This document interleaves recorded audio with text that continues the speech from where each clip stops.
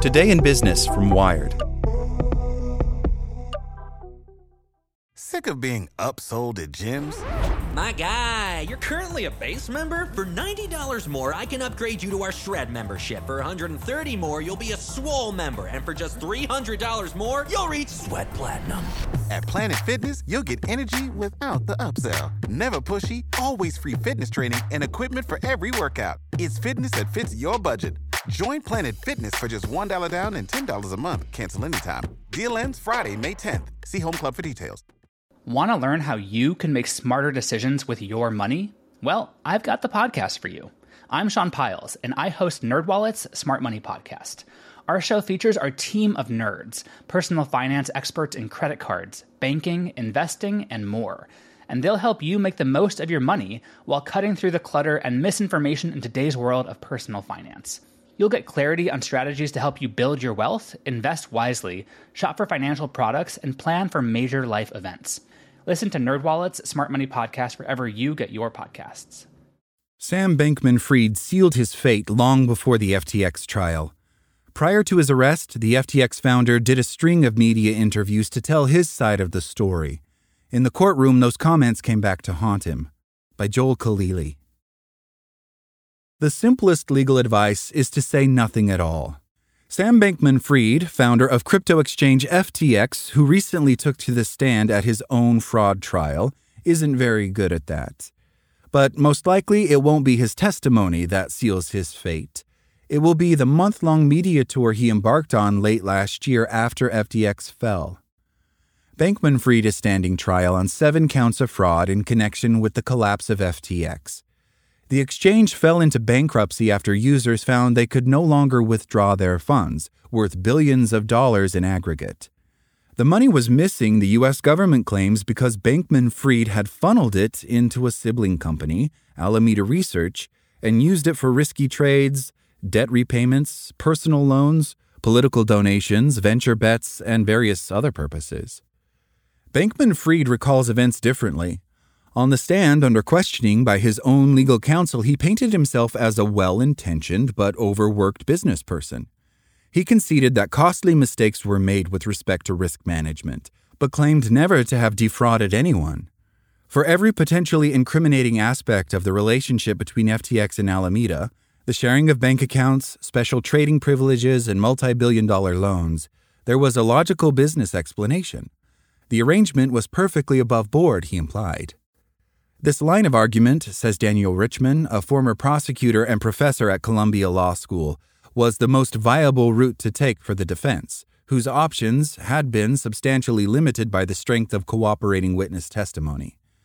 But it was a Hail Mary nonetheless, in no small part because Bankman-Fried, in his parade of interviews prior to his arrest, had given the prosecution length upon length of rope with which to hang him.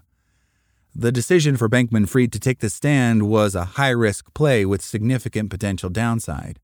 Although it gave him the chance to relay his own version of events, it exposed him to questioning by the prosecution. If he were to perjure himself and later be convicted, he risked a harsher sentence, too. But to mount the good faith defense, says Paul Tuchman, a former prosecutor and partner at law firm Wiggin and Dana, testifying was the only available option. It's very hard to make that defense without calling the client to the stand, he says, when the people closest to him testified the opposite. Bankman-Fried's lawyers will be pleased, says Tuchman, with his performance in direct examination. The aim was to present an alternative narrative of events, he says, and give Bankman-Fried the opportunity to appeal to the sympathies of the jury, something the defense was able to achieve. In particular, Bankman-Fried was able to insert into the record his own version of scenes described in the testimony of members of his inner circle, including an interaction with Nishad Singh, head of engineering at FTX, on the balcony of their penthouse in the Bahamas. Singh, who had entered into a plea and agreed to cooperate with the government's case, testified that Bankman-Fried was unrepentant about FTX's reckless spending and was told the issue was people like me sowing seeds of doubt in the company decisions. But Bankman-Fried says he consoled Singh, who was very nervous, very halting, and laid out a clear rationale for the spending. Under cross-examination by the prosecution, however, a different Bankman-Fried was on show, a more evasive, forgetful version. To questions posed about the events that led up to the FTX collapse or public comments made in the wake, Bankman-Fried almost always said he could not remember or was non-committal in his response. In one period of cross-examination, when asked whether he recalled making various representations about FTX's risk management processes, Bankman-Fried replied to 4 consecutive questions with the same pre-canned phrase, "No, but I may have." Another favorite, "That's not quite how I would put it." In most instances, the prosecution was able to confront Bankman-Fried with exhibits, message logs, FTX documentation, interview excerpts, podcast appearances, and such, to help clarify his memory. The pattern continued. In the course of his testimony, Judge Lewis Kaplan chastised Bankman-Fried on multiple occasions for failing to answer the question posed, typically a signal that someone is wrestling with the cross-examiner, says Joshua Naftalis, a former prosecutor and partner at the law firm Palace Partners. That's the kind of thing the jury will pick up on. It's not all bad for Bankman-Fried.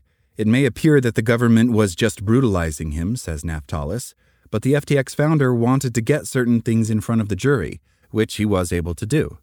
The problem is he didn't come out clean, says Naftalis. The government was able to land blow after blow after blow in an almost mechanical exercise designed both to imply Bankman-Fried is untrustworthy and cast itself as an honest broker of the facts. For Bankman-Fried to have come across as evasive could be deadly, says Richman, because it implies that none of his responses, including to questions posed by his own lawyers, can be relied on.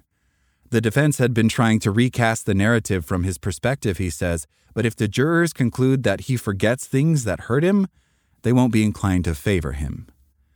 The FTX founder was bound to be evasive on the stand, though, because he had backed himself into a corner long before the trial began. Around the time of his arrest last December, he took a multitude of media interviews. He appeared on podcasts. He tweeted incessantly. He started his own Substack. He submitted written testimony to Congress. Much of it reappeared at trial in the form of government exhibits. The volume of public statements available to the prosecution in this particular case, says Tuchman, is something close to unique. In the final stage of the trial, which may conclude as early as tomorrow, the prosecution and defense will present their closing arguments.